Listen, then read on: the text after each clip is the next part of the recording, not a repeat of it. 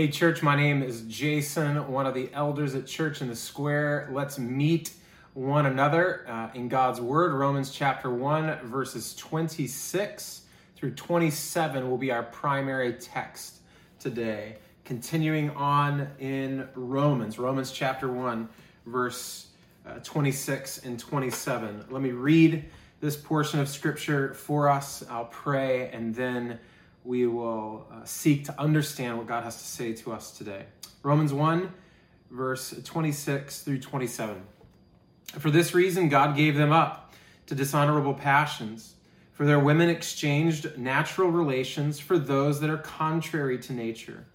And the men likewise gave up natural relations with women and were consumed with passion for one another, men committing shameless act with men and receiving in themselves the due penalty for their error. These are the very words of God. Let's pray. Heavenly Father, we are coming to your word. And so we thank you so very much that we can come with confidence. We come with humility. We come with an eagerness to hear from you.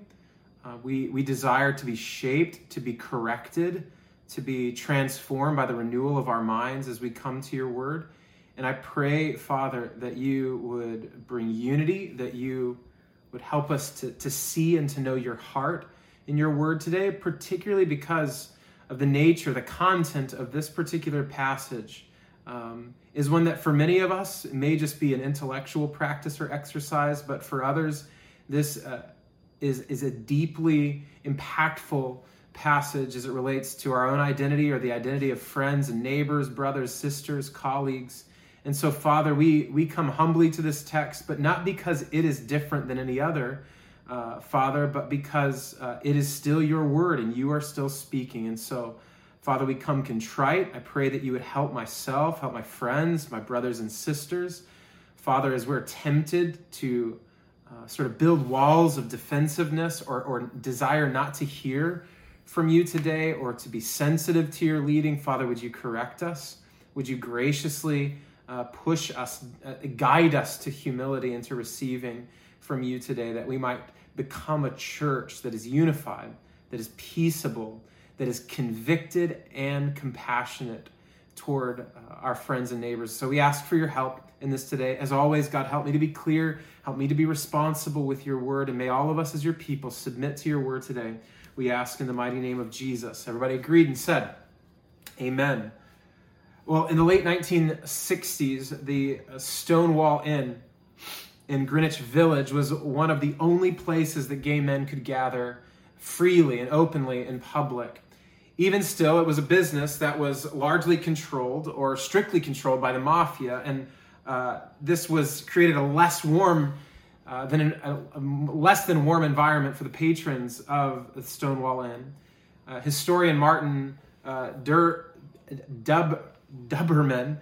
notes the men who gathered there were routinely verbally disparaged and served watered down, even overpriced drinks, and they were constantly served drinks at the Stonewall Inn that had been cleaned in standing water.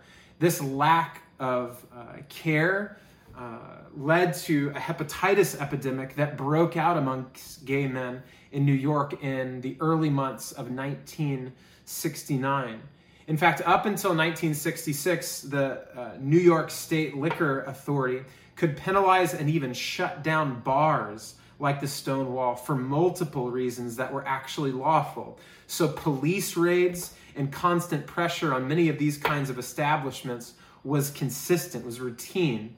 But even though by 1969, LGBTQ people were free to gather in places like the Stonewall Inn and like bars, it was still incredibly challenging. In fact, in New York, at the time, they still had laws outlawing cross-dressing. So the mafia saw a financial opportunity, despite their vocal disparagement and disregard of gay people, and this created a seemingly safe haven for gay men in particular to gather. So they paid off police, the mafia did. They blackmailed wealthy patrons And harassment still continued, though, inside and outside of the bar for LGBTQ people until a massive raid took place at the Stonewall Inn in the early morning of June 28th, 1969. Gay patrons who had been fed up for decades of mistreatment and disregard, and even unlawful imprisonment, fed up with all of that, began to stand their ground. The mafia were so frustrated with the multi-day standoff that they began to try to burn down the bar, and the police arrested dozens of people. This event is now known as the Stonewall Riots or the Stonewall Uprising. It's the birthplace of the modern LGBTQI+ rights movement. That means that lesbian, gay, bisexual, trans, queer, intersex people, and more find the inception of their civil liberty battle here in 1969 at the Stonewall Inn. It was the culmination and bubbling over of the mistreatment and marginalization that this particular people group and the various subcultures of this people group experienced for decades. So though the challenges and milestones look different, LGBTQI plus people are still in many battles for their human dignity and worth, as well as their inalienable rights as human beings to be recognized not only in this country, but in many countries. This includes the 2015 SCOTUS ruling on marriage and June's ruling just last month on discrimination in the workplace. See, from the LGBTQI plus person's perspective, the Christian church stands in direct opposition with this progress. To be sure, there may be nuances in the Christian perspective, but by and large, it has been conservative Christians who have been the strongest force, not simply against legal rulings, but LGBTQI plus people and persons specifically. Understandably, current opposition to legislation is consistently viewed to be just as damaging, just as oppressive as these events surrounding Stonewall in 1969. See, historically, the church has taken a clear stance against gay people. Not only have we generally viewed non-heterosexual attraction, sex, and unions as sinful, but we have done our very best to establish those ideas and ideals into law. Additionally, we have sought to convert the same-sex attracted and non-binary to heterosexuality. This has been a part of the work and the lobbying of the church, if you will, in sort of a spiritual context. This to many is not only the biblical model of righteousness, but it's also the way that many believe orderly society ought to function. This conversation, or rather this conversion ideology, materialized just 7 years after Stonewall in an organization called Exodus International. Their particular non-profit organization practiced what's known as gay conversion therapy. During its most influential years, Exodus International enjoyed the support of over 200 evangelical churches and organizations, as well as respected Christian researchers who validated the effects and the efforts of their labor. So despite, though, these impacts, the organization closed in 2013, and the founders apologized and even renounced conversion therapy as a process and as a practice in general. See, though the organization no longer exists, though, there continues to be this mantra, even summarized in the idea that perhaps many of you have heard before, which is to pray the gay away. Many Christians believe that gay people should simply submit their desires to God, ask Him to take away any same-sex urges, or in other words, to make them heterosexual, and therefore, when they become heterosexual, they will become once again pleasing in the sight of God.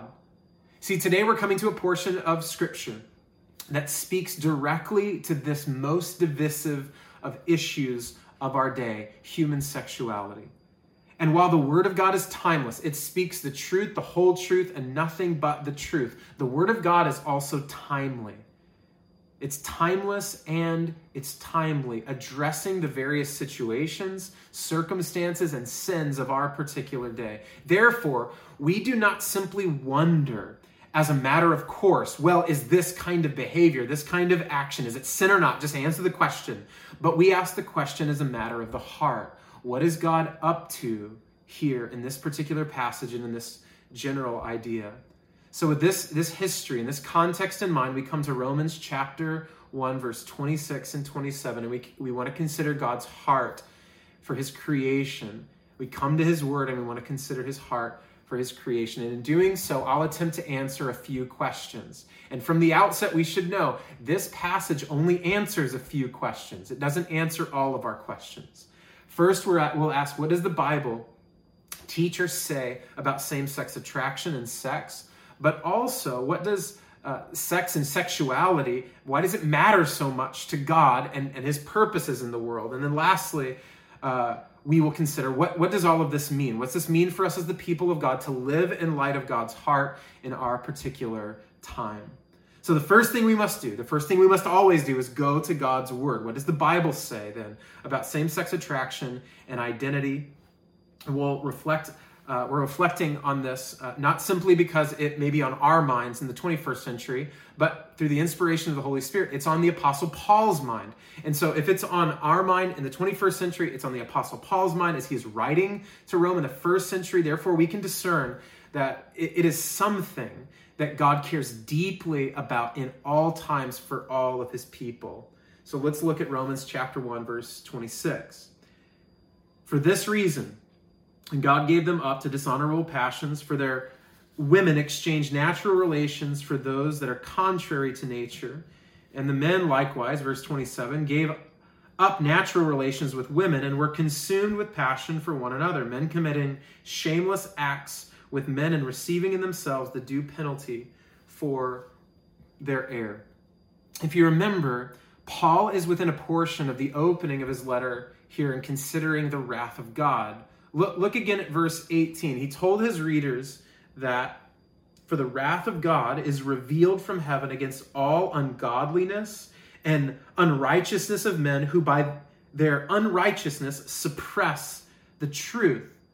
From there, we considered how this wrath comes against those who suppress the truth and then exchange the truth of God for a lie, or exchange the glory of God for a lie, for images of mortal men and reptiles and birds and creeping things, Paul says. So in short, what Paul is saying is that we've exchanged God, who is true, who is eternal, who is immortal, for something that is created, something he created to reflect his glory. So what Paul is talking about is idolatry, worshiping idols. And idolatry, if you remember, is centering our lives upon and glorifying anything other than God himself, because he's the only one who deserves that kind of veneration and adulation and attention. And one of the particular idols that Paul was concerned about when he's writing Rome is sex. In the first century, all manner of sexual sins were common, but Paul was likely responding to a particular kind of perversion, the practices of prostitution within worship ceremonies of false gods, and the thousands of women who were kept in temples for this particular practice. In verses 24 and 25, then, Paul condemns those who God gave up in the lust of their hearts to impurity, to the dishonoring of their bodies among themselves. You see, sex is not meant to be central to identity and our lives. In other words, sex neither sets the agenda for our lives, nor is sexual pleasure and freedom the fullest expression of joy that we are to experience in this life or in the life to come. After all, there will be no sex in the age to come. In heaven, where we will experience the fullest and fullness of life with God, in God's presence himself, there's not going to be any sex. This is what Jesus even attested to in Matthew chapter 22.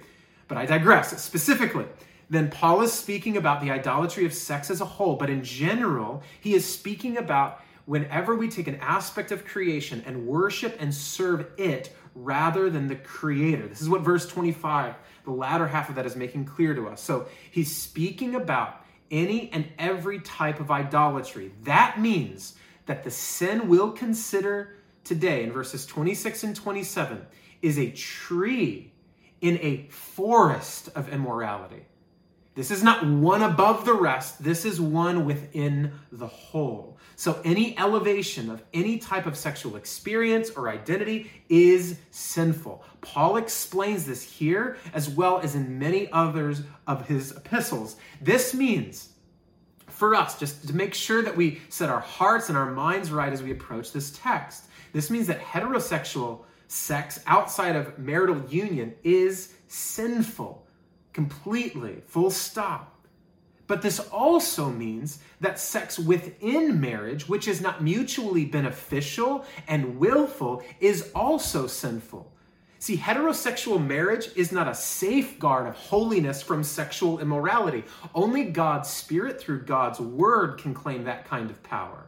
This is what Paul has established here as he approaches the content of verses 26 and 27. Here, Paul repeats a phrase that we read in verse 24. He says, look at it with me, verse 26. For this reason, God gave them up to dishonorable passions. So because they started worshiping creation and not the Creator, the text says God gave them up. This is the second of three times. He'll say this in verse 24. He says this here in verse 26. And he'll say it again in verse 28. That God gives us over to these desires that we choose. If you recall from last week, this giving up is a natural consequence of our sin. If we want to have sexual pleasure, sexual freedom, be the centerpiece of our lives, God will allow that to happen. He will give it to us. In verse 24, God gives up the sinner to their lust. And here Paul says that he gives them up to dishonorable passions.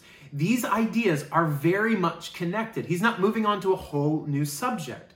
The word for dishonorable or shameful in verse 26 is a cognate of the word dishonoring in verse 24. So we are neither speaking about a lighter offense here in verse 26, nor a more egregious sin. We are speaking about a specific sin, which is equal in sinfulness to any underneath the broad category of sexual immorality and idolatry. Are you with me? So what sin are we speaking about specifically? Well, Paul continues in verse 26, that latter half. For their women exchange natural relations for those that are contrary to nature. In order to understand Paul's meaning here, two primary questions sort of rise from the surface off the page from this particular verse that we have to ask and answer. The first is, what specific relations is Paul talking about? What's specifically on his mind when he uses that kind of language? Secondly, so not only what relations is he referring to, but secondly, what does he mean by natural or contrary to nature? What does it mean that something is natural or contrary to nature? So with respect to relations, many argue, along with author Matthew Vines, that Paul could not have had in mind committed monogamous same-sex unions, marriage, or relationships that are loving and gracious and long-term, which may come to our mind today. Instead, Paul was thinking only about and responding to deplorable acts like adults having sex with children, pederasty, gang rape, imbalance of power like between slaves and masters, and other contexts of oppression. The argument is similar for the 5 other direct references to same-sex sin and relationship and action in the Bible. In Genesis 19, Leviticus 18, and also Leviticus 20, 1 Corinthians 6, and 1 Timothy chapter 1. So in his book, God and the Gay Christian, Vines explains that monogamous same-sex union was not a normative practice in the first century Greco-Roman world. In fact, according to Vines, the idea of sexual orientation as opposed to isolated urges or experiences would have been entirely unknown to the New Testament writers. Instead, what Paul had in mind when writing to Rome was the shameful denial of personal nature of a heterosexual person who in sin gave themselves over to excess, resulting in the participation of same-sex acts. So what Vines and others other modern interpreters espouse is that when Paul talks about natural relations or nature, he is not speaking about human nature as a whole, but a particular person's nature. And these lesbian acts in verse 26, these lesbian experiences, were not the only ones that Paul has in mind. Look at verse 27. And the men likewise gave up natural relations with women and were consumed with passion for one another, men committing shameless acts with men and receiving in themselves the due penalty for their error. So Paul is speaking about a type of sexual idolatry, which is not limited to the acts of women with women, but also men are practicing a similar type of exchange. Yet Paul is actually a bit more specific and a bit more clear in verse 26 in verse 27 than he was in verse 26. Notice he uses the language natural relations in verse 26, but here he adds in verse 27 with women. So what could be rightly deduced in 26 is actually explicit in verse 27. All of this to say, in answering the two questions about relations and nature. First, Vines and others are suggesting that the type of relations Paul has in mind are women and men lapsing in passions and giving themselves over to the excess of same-sex lust, leading to acts of rape, pederasty, and other expressions resulting from an imbalance of relational power.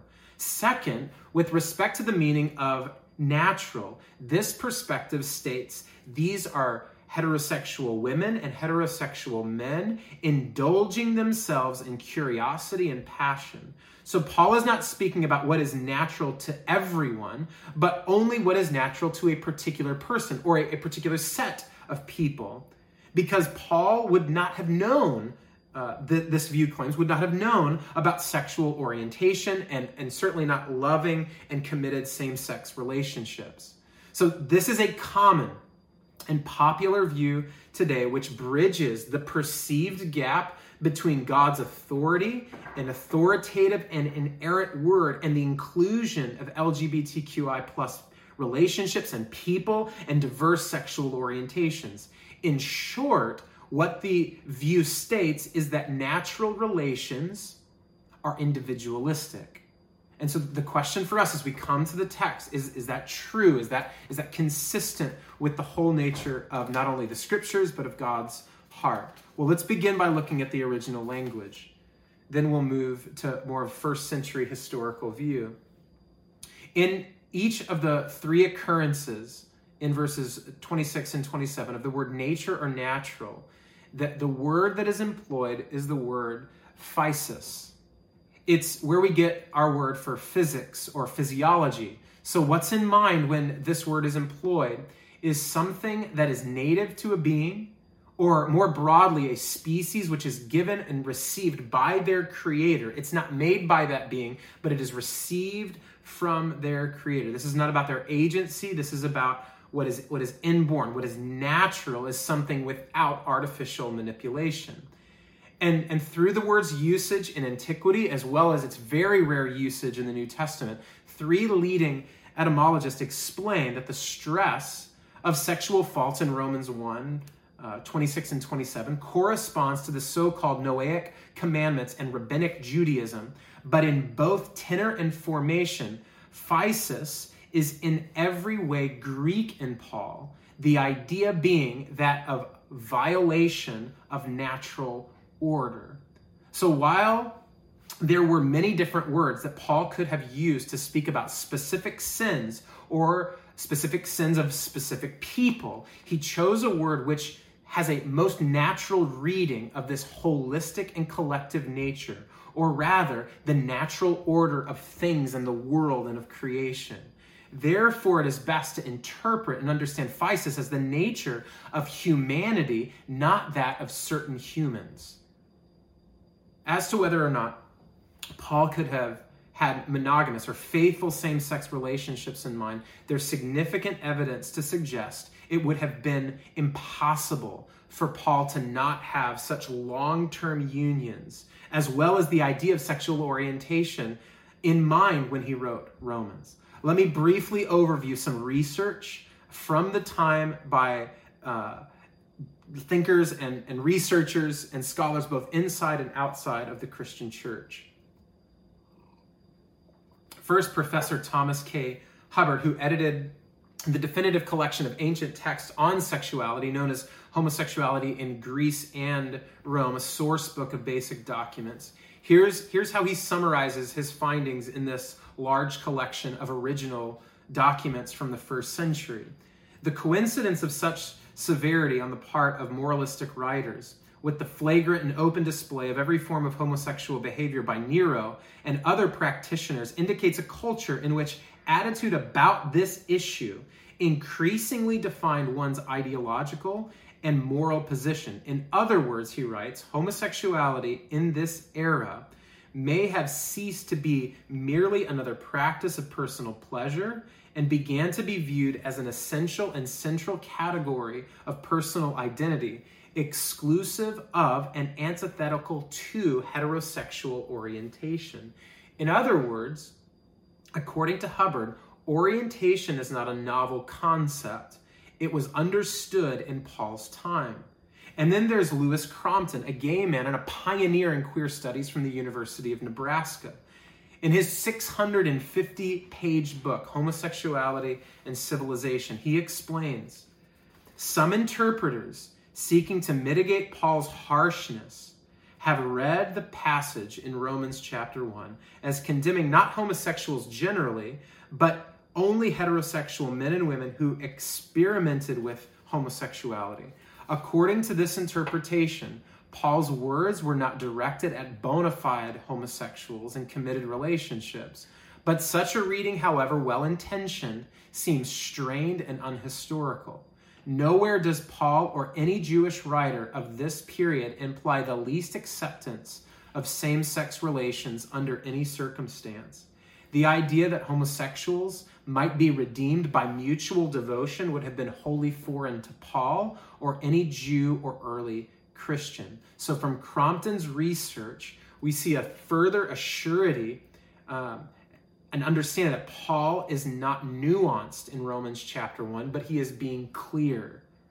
Finally, one of, if not the leading New Testament scholar alive today, N.T. Wright, says this, as a classicist, I have to say that when I read Plato's Symposium, or when I read the accounts from the early Roman Empire of the practice of homosexuality, then it seems to me they knew just as much about it as we do. In particular, a point which is often missed, they knew a great deal about what people today would regard as longer-term, reasonably stable relations between two people of the same gender.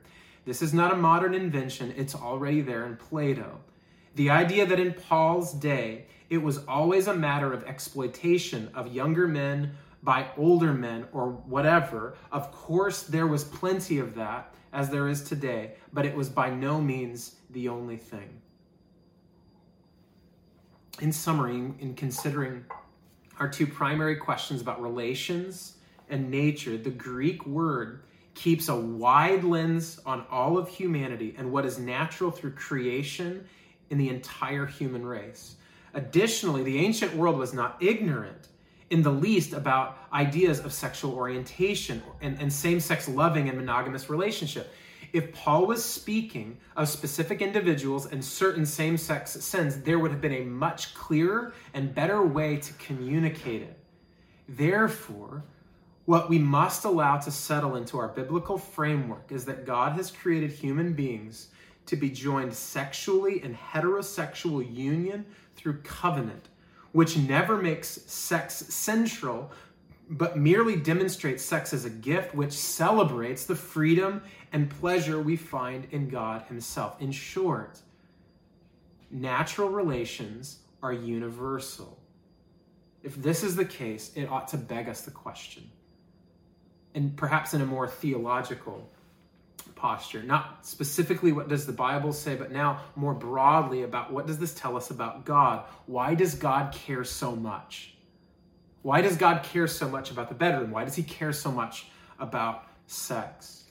See, as a whole, when we think about sex, we think about it as in an individualistic kind of way. No matter our orientation, no matter our experience, no matter our spiritual disposition, we think about sex individualistically rather than through a gospel lens.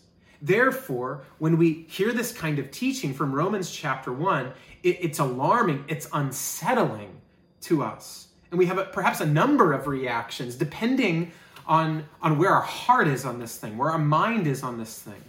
One reaction is that we may be disgusted by this particular kind of sin and temptation of our friends and neighbors, as if other unchosen sinful proclivities are less deplorable to God. See, we see sex through an individualistic kind of piety, particularly those who are heterosexual, looking down on others who are not as they are. Secondly, another reaction may simply be to be grieved, perhaps grieved for the LGBTQI plus community by such a teaching, by such a callous perspective, likely even being embarrassed to hear this kind of message from your church or from God's word, just the idea in general. In other words, that we see sex through individualistic freedoms and cannot fathom how something of God could be so constricting.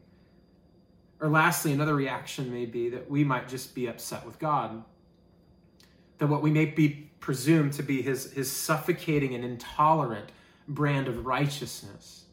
See, we see sex individualistically because as a possession, as it's something that we own and not God, and therefore him speaking into that is challenging. And so each of us, no matter how we face this text, has an opportunity to grow and to submit and to learn, myself included.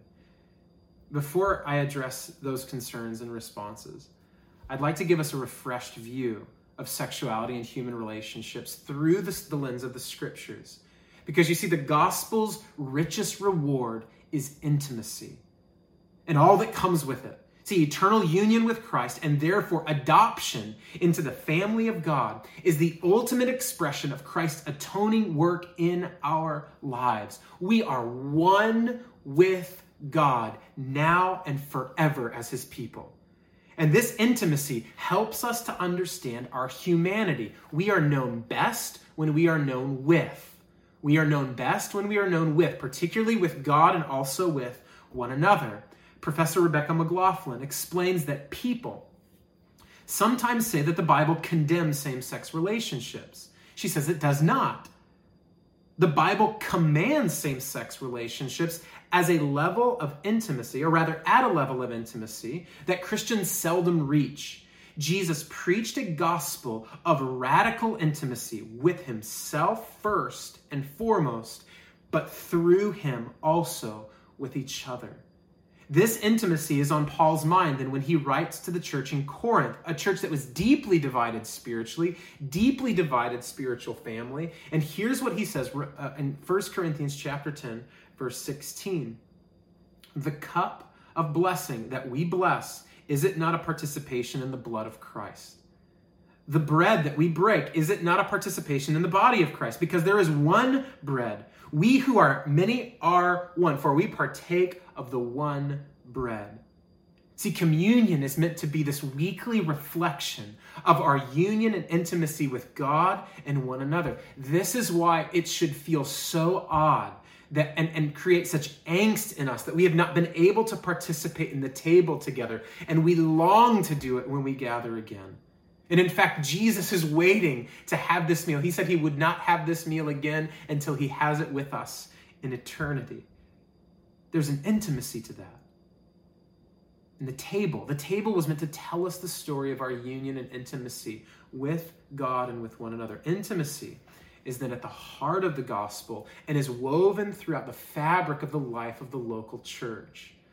McLaughlin goes on to say that friendship is not the consolation prize of those who fail to gain romantic love. Like marriage and like parenthood, friendship is another way in which God manifests an aspect of his love to us.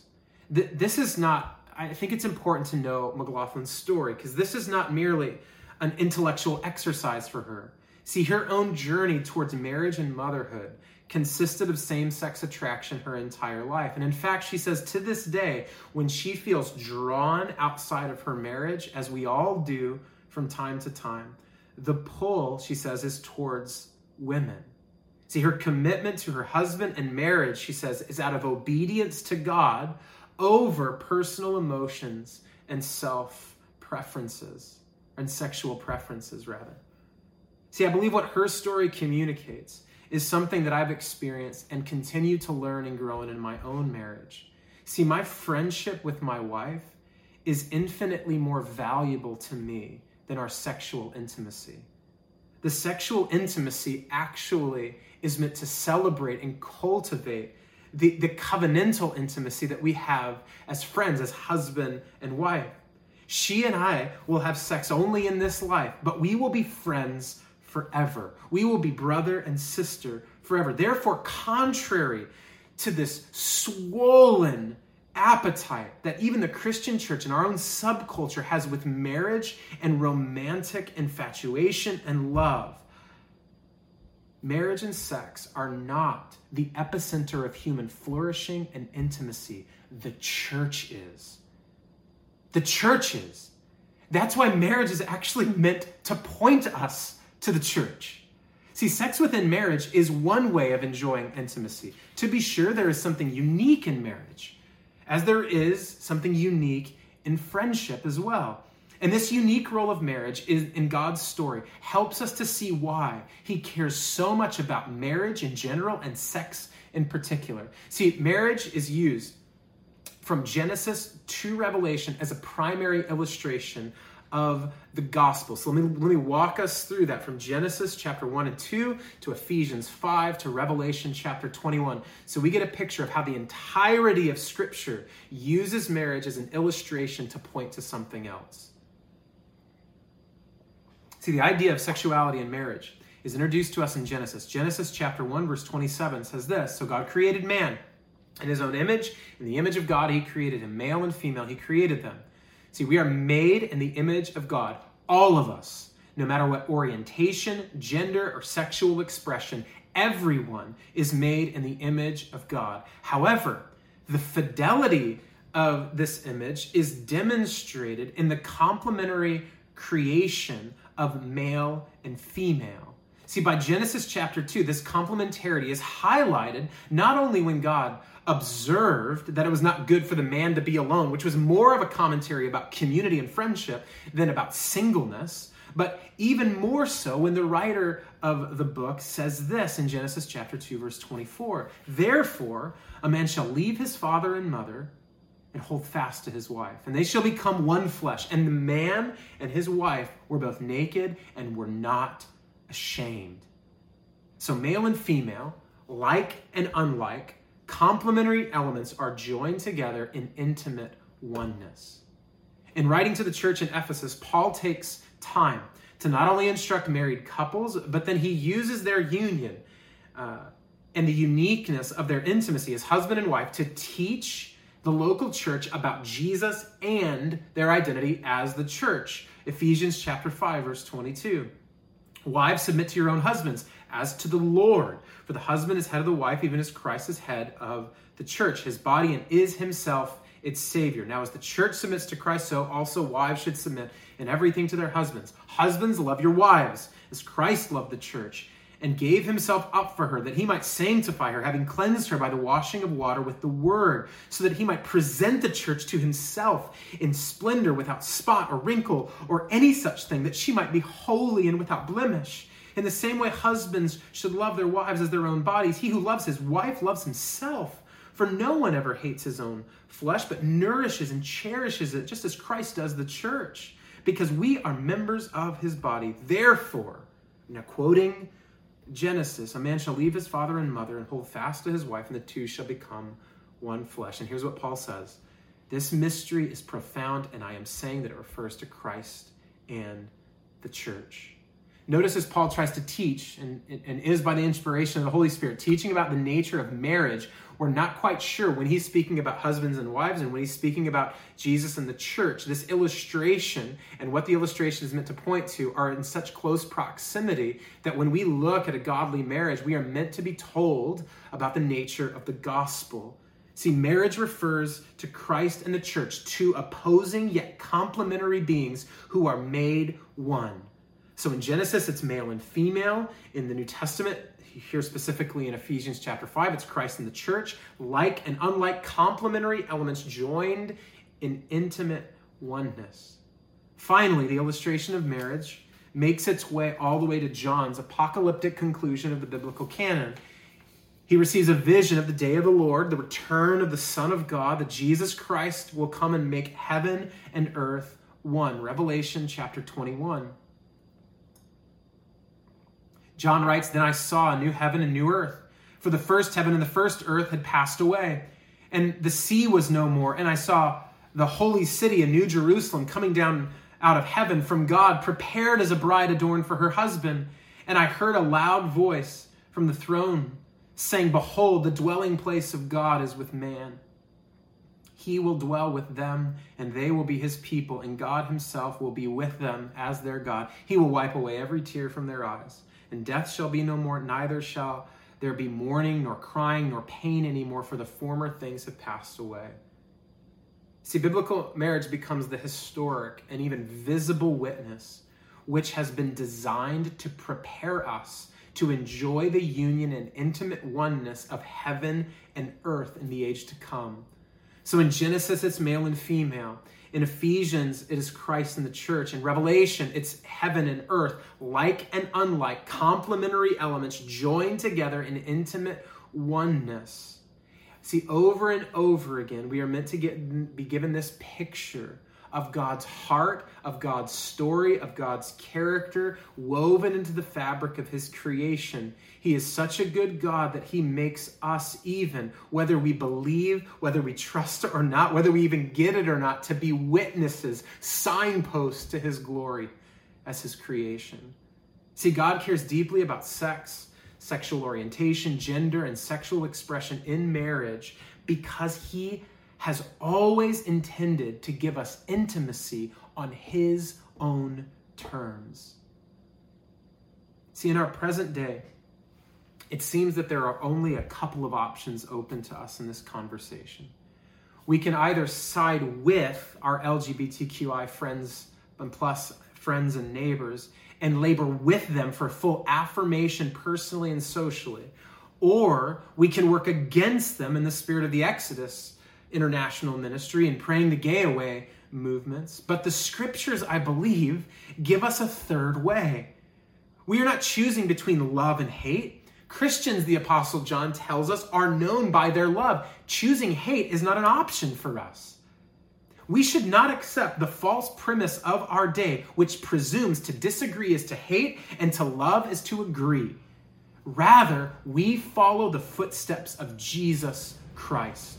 See, when the religious leaders caught a woman in adultery, they brought her to Jesus. And we must make mention of the fact that these religious leaders only brought the woman who was caught in adultery and not the one with whom she was caught in the act.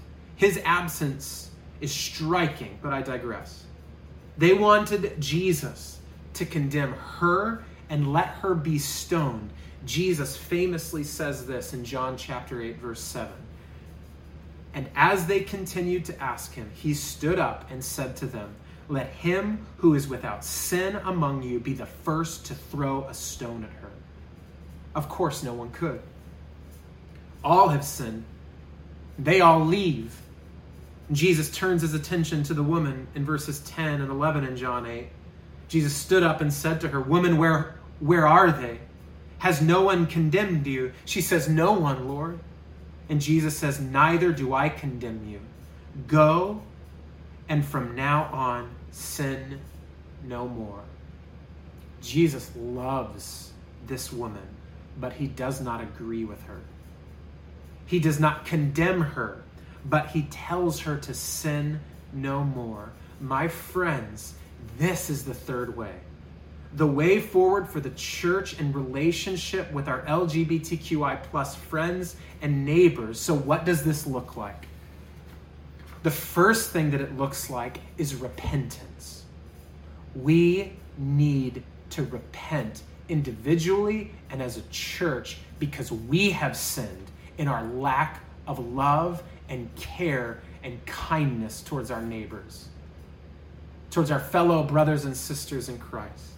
See, individually and corporately, we have some confessing to do. Personally, in learning about the Stonewall uprising and even seeing the marginalization of gay people today and homophobia in our country, you may think to yourself, well, they're sinning, so they deserve it. This is their consequence. They've done something wrong, so bad stuff should happen to them in their life.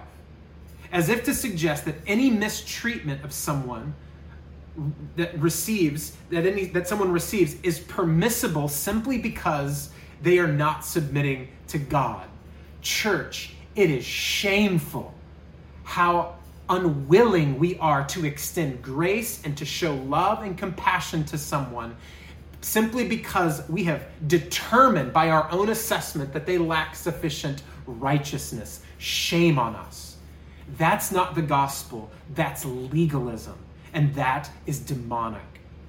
If and when we do not see our gay friends and neighbors first and foremost through the lens of the image of God, we have cause to repent. The God of the Bible does not see you through your sin only. Therefore, I must not make this practice part of our habit as the people of God. There's also an invitation to repent today. If you've been willfully ignoring this aspect of God's desire and design for your life personally. Because of sin, we are all born with misaligned and broken affections. And like any sin, the elevation of sexual identity is idolatry. That is believing that God's word we should submit to our sexual preferences, not the other way around. In other words, our sexual preferences should be submitted to God's word. When we exchange the Creator for creation, making anything more central than God, we are given over to divine consequence, and it will hurt us. So the first thing we need to do is repent, church. The second thing that we need to do is live with compassion. Artist Jackie Hill Perry writes about her own story of same-sex relationship and attraction in her book, Gay Girl and Good God. She writes, when a person once enslaved to their same-sex attraction becomes a believer, it can be difficult for them to learn how to identify themselves by another affection. The burden for same-sex attracted Christians when it comes to identity is to renew the mind so that men and women begin to see themselves in light of who God has revealed himself to be, so that they can glorify him in the ways he commanded. Hill Perry's journey was similar to the path of Professor Rosaria Butterfield, who explained in her book the secret thoughts of an unlikely convert. In understanding myself as a sexual being, responding to Jesus, i.e. committing my life to Christ, meant not going backwards to my heterosexual past, but going forward to something entirely new.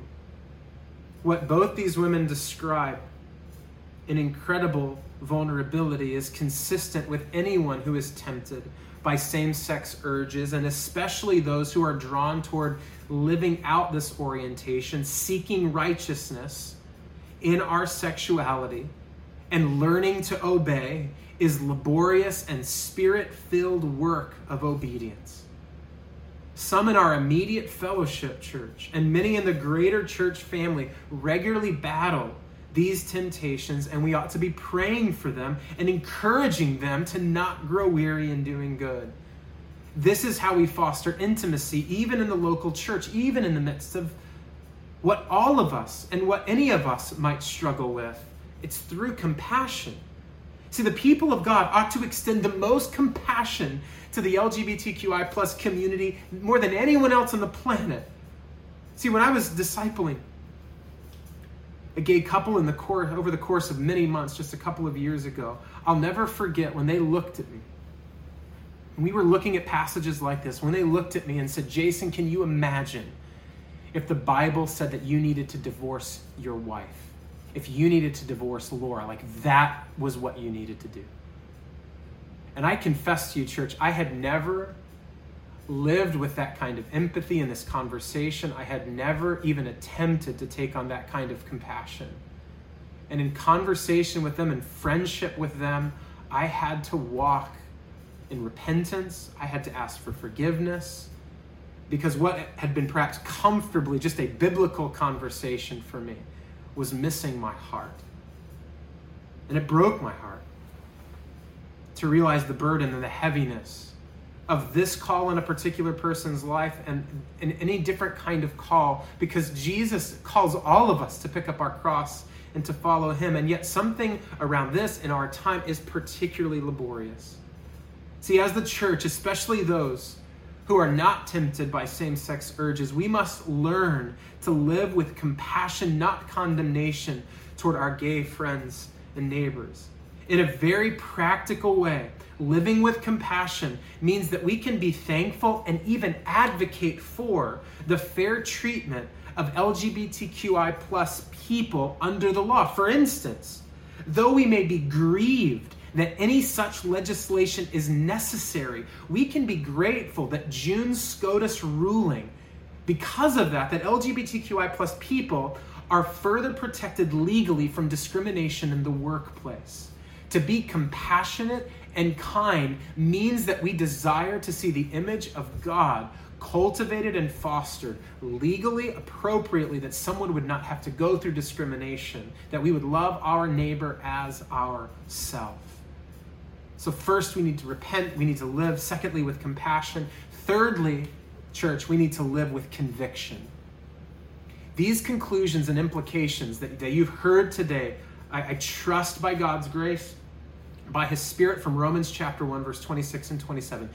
These are wildly unpopular in our day, and they will only become more unpopular. This will not become more in vogue for a church to preach this kind of message and to submit to this kind of word. I realize that. In fact, few things, I think, threaten our experiential oneness as much as a body as these convictions about humanity and identity and sexuality. We live within a diverse city in a pluralistic time. This is one of the reasons why, as an elder team a couple of years ago, when Church in the Square was beginning to put together the foundational documents of our church, decided challenge in a challenging way, I think in a correct way, an appropriate way, to welcome members who do not see or say this the exact same way, who do not see or say this. They can affirm and understand, or rather acknowledge and understand, that this is what the church sees and how we interpret the scriptures, and yet perhaps in their own consideration of the Bible, see and say it differently. But a word here about conviction and a word here about knowing. See, one of my great concerns when facing this subject biblically is confirmation bias. In other words, if based on your upbringing, perhaps conservatism and or personal views, you are glad to hear today's lesson. If there's this sort of like boasting that can be welling up in you, and that would be foolishness. We do not come to God's word to simply confirm what we already think and feel and desire. We come to submit. Equally, if based on your upbringing and perhaps progressivism and or your personal views, you may not have liked what you heard today, and instead like a different interpretation. If simply, again, you're choosing the interpretation that already fits your perspective, you are being foolish as well. Just because someone uses the Bible or can use the Bible to say something does not mean that's what God's word says. Instead, in the words of the Apostle Paul in Romans chapter 14, all of us should be fully convinced in our own mind. For none of us lives to himself, and none of us dies to himself. For if we live, we live to the Lord. And if we die, we die to the Lord. So then whether we live or whether we die, we are the Lord's. For to this end Christ died and lived again, that he might be the Lord both of the dead and of the living. So our response today should not be a personal assessment of agreement. right? About how do I fall in it? How do I fit in that? Did I like this? Did this fit what I already think? But a collective submission to God's word. Here's what we can't say today. Really loved that, Jason. Way to go. Way to stick it to those people. They need to know the truth. But what we can't also say, that's evil. It's silly to speak that way. It's foolishness. But what's also an appropriate response is to say, no, I just don't think that I could ever follow a God or believe that about the Bible that says that about a people. We all come to submit. Meaning we are not interested in an interpretation that matches our preconceived notions. Rather, we desire to understand the reading of the Bible, which is most faithful to the whole Bible and God's heart for humanity. And our conviction and unity is always going to be found in God and His Word. So our protection is the local church. When the world is dividing over such an idea, when politics is dividing over such an idea, when families are splitting over such an idea, we come together choosing this third way of repentance, of compassion, and of conviction, and we come to God and His Word together. See, Paul was writing to unify, not to divide. We are, church, please hear me. We are safest in God's will, hidden from His ultimate wrath under His substitutionary work in Christ. Christ's work does not merely help us gain access to the presence of God in the future, but we can enjoy fellowship and intimacy with Him and with each other right now because of what Jesus did on the cross. That's the gospel's richest reward, intimacy now and forever. Therefore, we can come to God's word, and we should not look to validate ourselves one way or the other, but submit ourselves to Him. See, God does not validate us. He redeems us. God does not appease us. He transforms us. All of us who have exchanged what is righteous for what is unrighteous. All of us who have exchanged creation and taken up creation rather than the Creator. All of us who have taken on something that is feeble and broken for something that is immortal, invisible, and the only wise God. See, we are all those who God graciously does this work of redeeming and bringing us back from our idolatrous and broken affections and gives us a new heart. And to that we say thanks be to God. Heavenly Father, we need your help so much. Whether now we are in the middle of a personal bout of fear, of frustration, or of joy and adulation, of comfort, or of fear. Father, I thank you that whatever my brothers and sisters are experiencing right now, whatever their story leading up to this moment, whatever their story from here on out, we thank you, God, that we get to be your church. We get to be your people. And we get to submit to your word together. We are going to be transformed together. We're going to be renewed together. We're going to be redeemed together. And so may we enjoy the intimacy now that we have, just like Father, Son, and Spirit, with you, our God, and as your people. So may that intimacy give us joy. Within that intimacy, may we repent of our sin. In that intimacy, may we have compassion on our friends and neighbors. In the middle of that intimacy, may we have conviction that is grounded in your gospel, in your identity, and in your word. Because, Father, this intimacy is something we will enjoy forever because of the work and gracious power of Jesus. So help us in this, God. Unify us in this, God. And it's for your glory we ask in Jesus' name. Amen.